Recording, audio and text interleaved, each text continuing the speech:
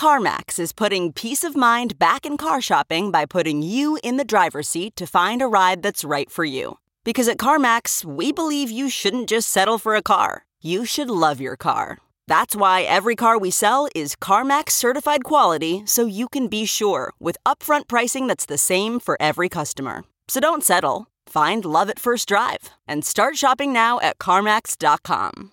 CarMax, the way car buying should be. Okay, picture this. It's Friday afternoon when a thought hits you. I can spend another weekend doing the same old whatever, or I can hop into my all-new Hyundai Santa Fe and hit the road. With available H-Track all-wheel drive and 3-row seating, my whole family can head deep into the wild. Conquer the weekend in the all-new Hyundai Santa Fe. Visit HyundaiUSA.com or call 562-314-4603 for more details. Hyundai, there's joy in every journey.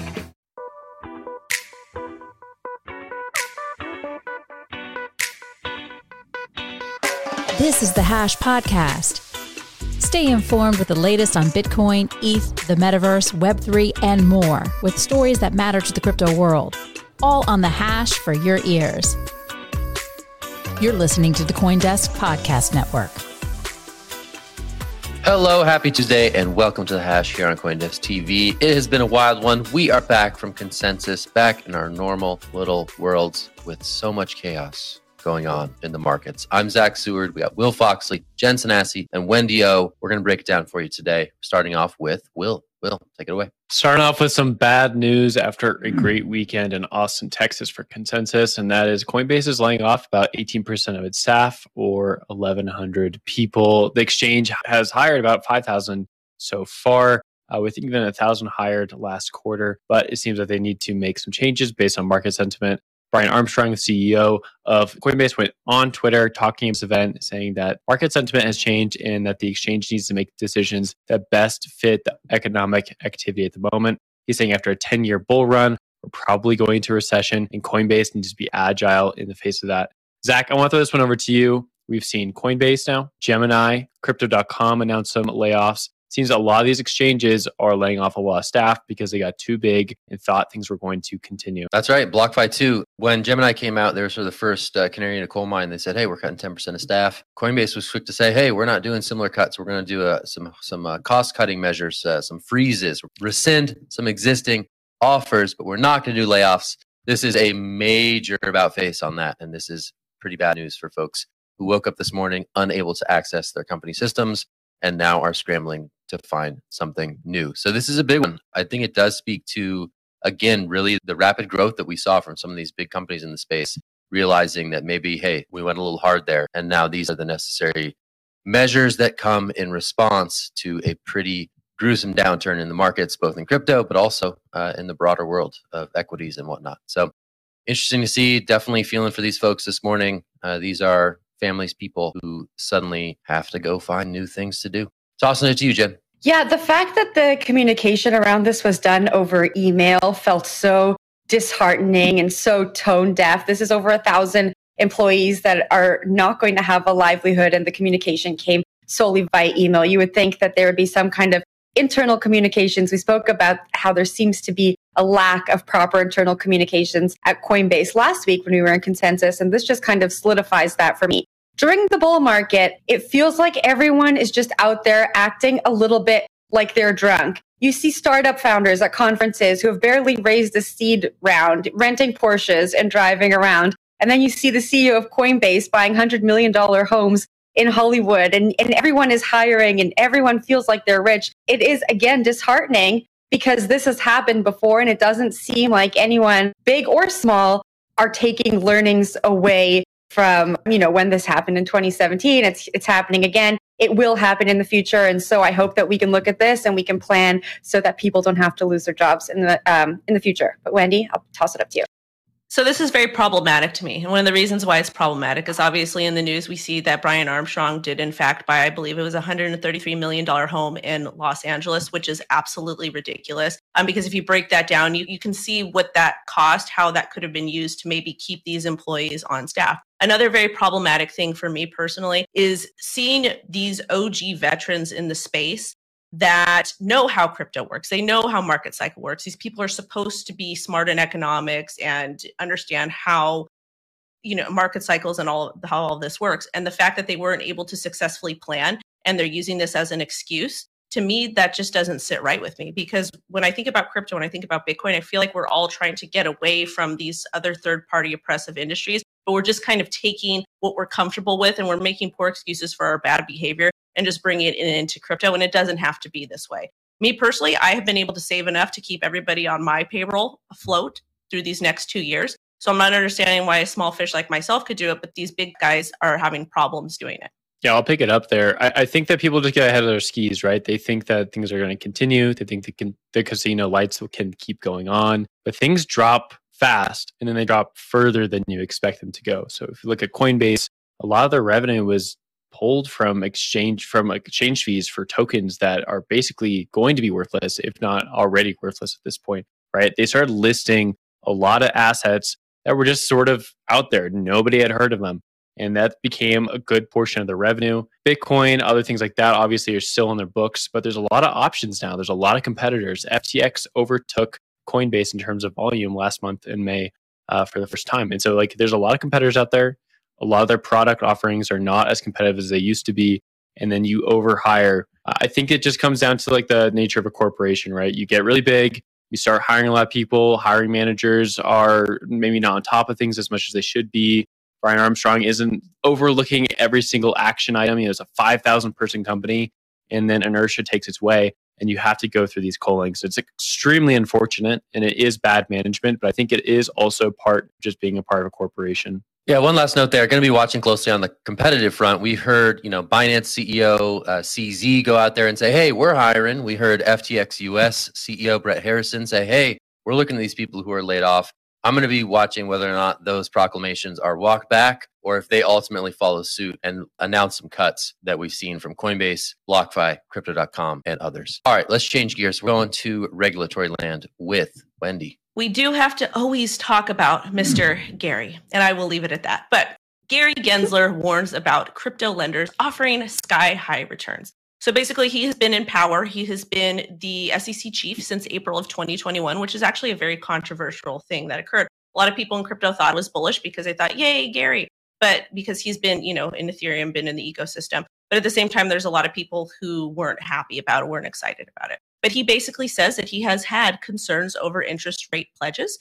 And considering that Bitcoin has plunged to its lowest level since December 2020, and we're currently trading at approximately $22,700.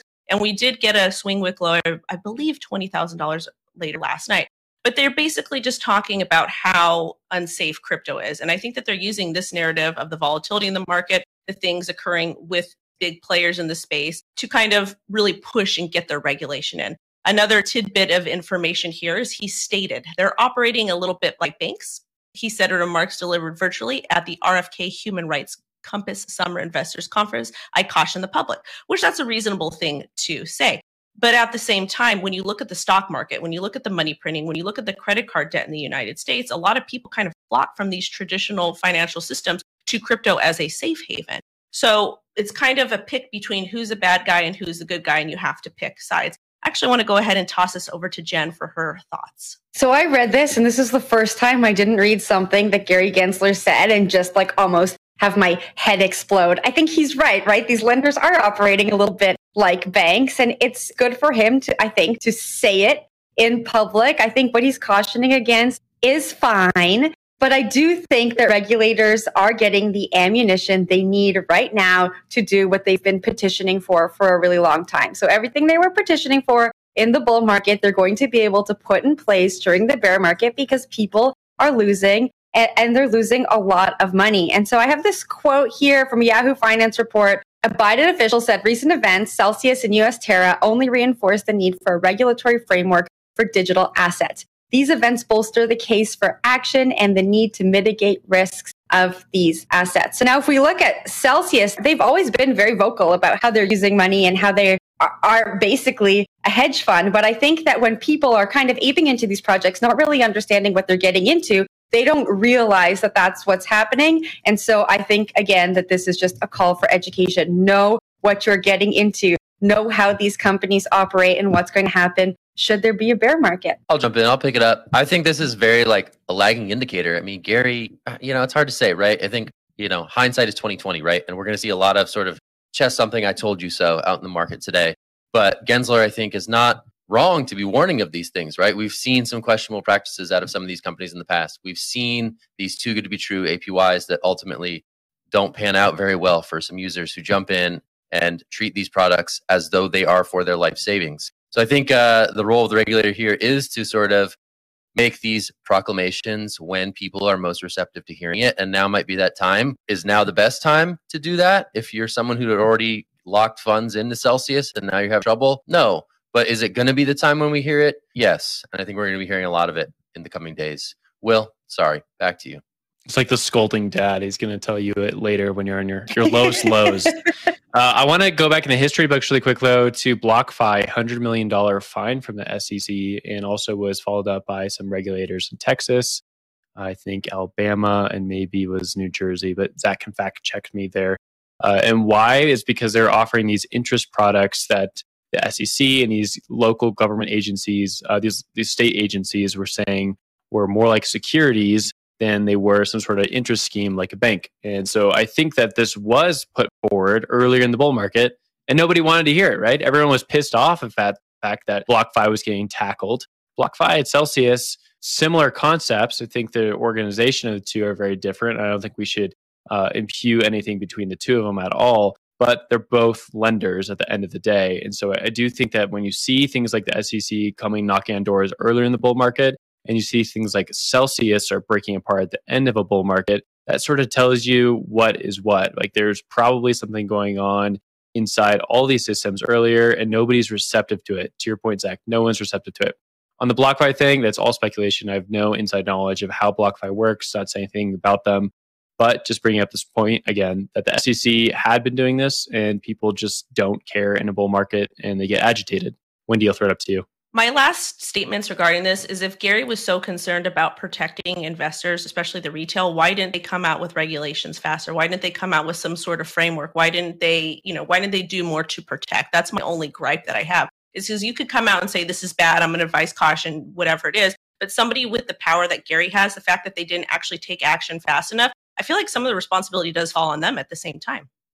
I'll pick that up. I mean, I think that is a good point when you look at, regulating by enforcement and not regulating with clear, actionable guidance, right? So I think what we've seen from both the Gensler SEC and before him with Chairman Jay Clayton was regulation by enforcement, right? Where we ding the bad actors after the fact, rather than prescribing something that may actually fit for this new set of digital assets for the long run. So going to be interesting to see if any of this changes that dynamic, but who knows? Let's talk about MicroStrategy, the business services company out in Northern Virginia that has become a major Bitcoin bull in this latest run.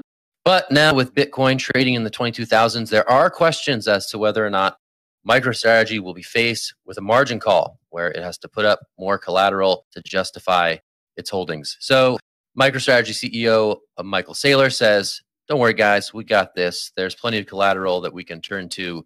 And also, we sort of devised this strategy where we can hodl through adversity in times such as this. So interesting to hear these conversations unfolding. We heard some reports not long ago from, I think, the MicroStrategy CFO outlining at what price point the potential margin call would come to pass. And I think it was around somewhere in the 21,000s. But Michael Saylor is out here defending his company's strategy in amassing a giant trove of Bitcoin. I'm going to toss this straight to Will for his thoughts on MicroStrategy here in this moment. What are you looking for as it relates to this story? Yeah, interesting point I found out this morning on Twitter. Shout out to Data Always, a nice Twitter account. Is that MicroStrategy's stock is actually at the same return point as it was when it first purchased Bitcoin, or prior to right when it purchased Bitcoin. So it's zero, right? It's flat. It went through this crazy up and down. It's been all over the place, tracking Bitcoin, mostly up for the last 2 years. But since it first announced purchases of Bitcoin onto its balance sheet, its stock is flat. Turning point back to the story here, though, in terms of like the margin call, we've had two numbers floating around, right? We had the CFO, who I think is now has left MicroStrategy. I think it's ex-CFO. Former CFO, said in a investors call that the margin call was around $21,000 per Bitcoin. And then Michael Saylor later came out on a Twitter thread and said it was around $3,000 per coin, and that they had more than enough collateral, both in Bitcoin and other assets, to be able to back up that margin call. So 2 different story points. I actually want to go with Michael Saylor's take on this as a CEO. I'm assuming he knows the books a little bit better. Who knows what's up with the other point? Maybe it's like part of their book at that $22,000 level. I don't know. It's hard to say, right? It is interesting, though, at the very least, to say that like the largest Bitcoin holder in terms of like this corporation level stuff is facing headwinds they did not foresee. Not that long ago, they said that $21,000 per Bitcoin was not something they predicted. Did not foresee Bitcoin going to that low price level. And now we're having this conversation. Wendy, I want to throw it up to you. Okay, so as somebody who actively trades and who actively looks at the market. Wendy is exasperated. She is. I'm like, I'm getting the vapors. No, I just don't understand how you can talk in absolutes. The fact that you have so much capital and a lot of this is collateralized and you're telling people to mortgage their houses, to do all of these crazy things. And you're saying, and you're speaking in absolutes. That's not smart. That's just something you should not do. You should always have a bullish and a bearish scenario. I will say, I put out a tweet earlier saying that I do respect Michael Saylor to an extent, because he is like full on, I love Bitcoin. I'm buying more. I'm going to defend. I'm going to do whatever it takes. I'm going to protect Bitcoin at all costs. So that's admirable. But at the same time, there has been some sort of shady practices regarding, I'm going to, telling people to mortgage their houses, all of those types of crazy things. But you never want to speak in absolutes. You always need to have a bullish and a bearish plan. And I just hope there's a war going on chain, and you could monitor all of it. And it's just kind of crazy to see all of the DeFi applications and all of the fighting between all of these different parties. So I'm taking a step back and I'm watching this, and don't ever invest or trade in absolutes, guys. Please do not. And I'm going to go ahead and toss this, I guess, to who wants it? Jen or Zach? Fight. Who wants it? I can take it. Did Michael Saylor tell people to mortgage his house? I totally missed that. That is irresponsible. A bunch of people in my mentions have said, hey, Wendy, you shouldn't say that you respect Michael Saylor. And I'm like, I do. I respect his love for Bitcoin. I don't know, man. I'm taking a step back and I'm watching. Yeah, as the price started to plummet and it got closer and closer to that 21,000 number, Michael Saylor was the first person I thought about, sadly. Like, I probably should have thought about people who I actually know, but that was the first. I was like, 21,000. Oh my gosh, what's going to happen? And Will, to your point, I think that the CFO would have a better insight into what number they would have to hit to do a margin call over the CEO, but that's just... But it was at a later date. And we're seeing That's true. Just getting some info in right now that Phong Le is still with MicroStrategy. They're just not the president, not the CFO. So they're still with the firm. There we go. But we have 2 numbers. That's the thing, right? We got 2 numbers, and they're both from 2 official sources, and one came after the other. So I'm inclined to believe the second rather than the first, because sometimes you make a mistake, you need to correct it a little bit. But it's also hard to know. I'm just done hearing about MicroStrategy's Bitcoin strategy. I want to hear about their business strategy. What's the business? It's their NFT strategy. What are they doing in NFTs? Are they entering the metaverse? I'm just done talking about this Bitcoin thing. But Wendy, you have something to add. Maybe they're going to participate in Web 5. Is that the new thing that we're doing? Bitcoin is Web 5. And what is that? Can you repeat those liquidation prices again? Let's look at it real quick. Will, anybody? It was Will. Me. Will was looking. Will had the 3. I'm aware of the 21. So Will, you got it. Okay. Yeah, the 2100 number was by the former CFO, now president of MicroStrategy, back in April, I believe. Maybe it was early May with all the Terra Luna stuff. And then Michael Saylor later came out a little bit after that and said, no, our margin call is down as low as $3,300 or thereabouts. I'm just giving a rough number. And they had over 100,000 Bitcoin they could deposit as collateral against that. So I think it was for the senior notes that they had outstanding. Again, if anyone's watching this, just do your own research and go check it out. But I think those are the numbers that I believe he put out in that tweet. All right, let's stay in the land of true Bitcoin believers, but this time in El Salvador. Jen, what's going on down there? Yeah, so I said Michael Saylor was the first person who popped into my head as the price plummeted. And the second group of people were the people in El Salvador. So El Salvador's finance minister, Alejandro Zelaya, says that the Bitcoin crash poses extremely minimal fiscal risk for the country. Now, this despite the country's Bitcoin investments being worth roughly half of what they paid. Zelaya said at a press conference, when they tell me there's financial risk for El Salvador because Bitcoin is really high, the only thing I can do is smile, adding that the financial risk, again, is extremely minimal. Wendy, I'm going to pass this one off to you to get us started. What do you think of what the finance minister is saying? All right. I've got a lot to say on this because I absolutely support what the president of El Salvador is doing. And one of the reasons why is because they are a very, very small country. They have kind of been shafted by most of the world. And the fact that they see a problem with the US dollar, they see a problem with inflation, they see a big problem with global economies, and they took a step back. And he said, I'm going to go ahead and I'm going to do something a little bit different. And I'm going to do this to try to provide a better quality of life for my people. And he got a lot of heat for it, a lot of people, especially on all over the internet. And I can understand that. But at the same time, you can't sit stagnant and you can't rely on somebody to fix your problems for you. And Bitcoin really was created for the people, by the people, to help people that have been oppressed to kind of get out of these ruts. So if their financial person that's in charge is saying, you know what, it's not really a big risk, we're going to be okay, then I'm going to take a step back and I'm going to listen to that piece of information. Obviously, I'm going to look at other sources. But at the same time, I don't think that he's just going to put all this money in and really damage his people. There has to be some sort of plan. A lot of people like to sleep on El Salvador and the Latino community and not really include them in a whole lot of things crypto. And I think that that is a very, very big mistake. And I think that El Salvador will go down in the history books to be one of those who fought for what's right. So I'm 100% here for it. And I'm happy to know that they are going to be okay regardless of the price of Bitcoin today. I'd love to hear from a business owner in El Salvador, because at the very beginning of all of this, there was that law that said, if you own a business, you have to accept Bitcoin. And it was very contentious. And that law, as far as I know, never actually changed in writing. It changed because the president tweeted, if you don't want to do this, you don't have to. And so I wonder if there are business owners who felt inclined to accept Bitcoin as legal tender when maybe they didn't want to. And now they are experiencing the bear market and maybe didn't feel prepared. This is just what I'm wondering. I don't know if anyone has any insight into how people are handling this down in El Salvador. Well, I'll pass it down to you. I have no insights into that, but we could. I thought I saw your hand go up. I do. I just have another point. I have another point I'd like to make, and that's about where El Salvador is in terms of its larger outstanding loans. So IMF, World Bank, all those guys are like trying to put money into El Salvador. They're also trying to get money back out of El Salvador because they've invested there, trying to help with like things like food security, security of the regions. And those have costs and there's interest payments on those things. And so we've seen some headlines recently about like those larger players wanting to help El Salvador, but they're not happy with the Bitcoin purchases the country has made.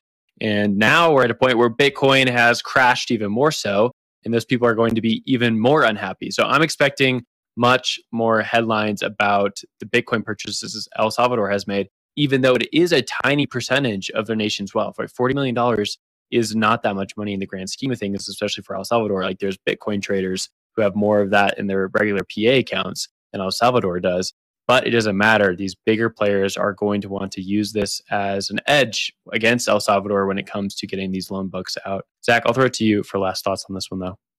Yeah, I was going to shout out some reporting that Bloomberg did. They actually went on the ground there with a video and they talked to some merchants who were accepting Bitcoin, and it presented like just a really nice array of opinions about the whole thing. I think there are some folks who are, using this introduction to Bitcoin as a way to trade and accrue financial wealth. But of course, there are others who are saying, in just this scenario, I don't want to accept Bitcoin because if it goes down 50% again, that the value of my time and my services have been greatly devalued. I'd rather accept it in the existing currency options that are available to me. So I think these are the things that are playing out in the minds of merchants everywhere across El Salvador and elsewhere. And it speaks again to this bigger idea that crypto volatility really stifles the payments use case. Even with Bitcoin, which is the biggest and oldest cryptocurrency in the world, right? This type of volatility in terms of accepting it for payment poses these sort of mental challenges to like what the value is in that. So I think some people, again, and shout out to this Bloomberg piece that really did a nice job of interviewing these people on the ground, small businesses there in El Salvador. Some people are saying, okay, yeah, I can tolerate this volatility. Others are saying, no, I want this in dollars so that I can feed my family tonight. And I think that's a conversation that's going to play out much more as this price volatility continues to rear its ugly head But I want to give Wendy the last word on this one. I do believe that they do have some sort of system, some infrastructure in place where these people that are accepting Bitcoin, they can go to their local bank and swap it for whatever currency that they do want to accept. And also, too, stable coins do kind of solve a problem with Bitcoin volatility. You're able to swap that pretty easily on most exchanges for the most part. So there's that piece of information I wanted to drop before we left. All right, good stuff. We'll leave it there. That was a good piece of information. We will wrap it. That is the show for today.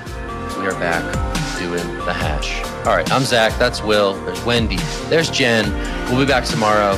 Check us out on the podcast network if you haven't already. And we hope that you had a lovely consensus if you were there or if you were watching it online. There was so much going on and a lot of good information was shared. Good times, folks. All right, let's all go take a nap and we'll see you again tomorrow.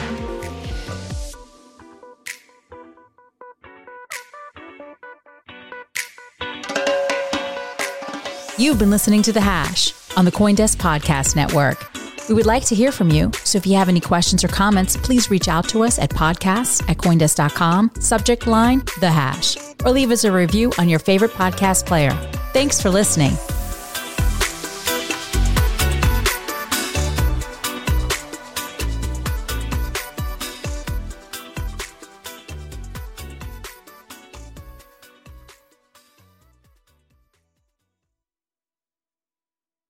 Save a little more this month. Chime checking accounts have features like fee-free overdraft up to $200 with SpotMe and no monthly fees. Open your account in minutes at chime.com/goals24. Banking services and debit card provided by the Bancorp Bank N.A. or Stride Bank N.A. members FDIC. SpotMe eligibility requirements and overdraft limits apply.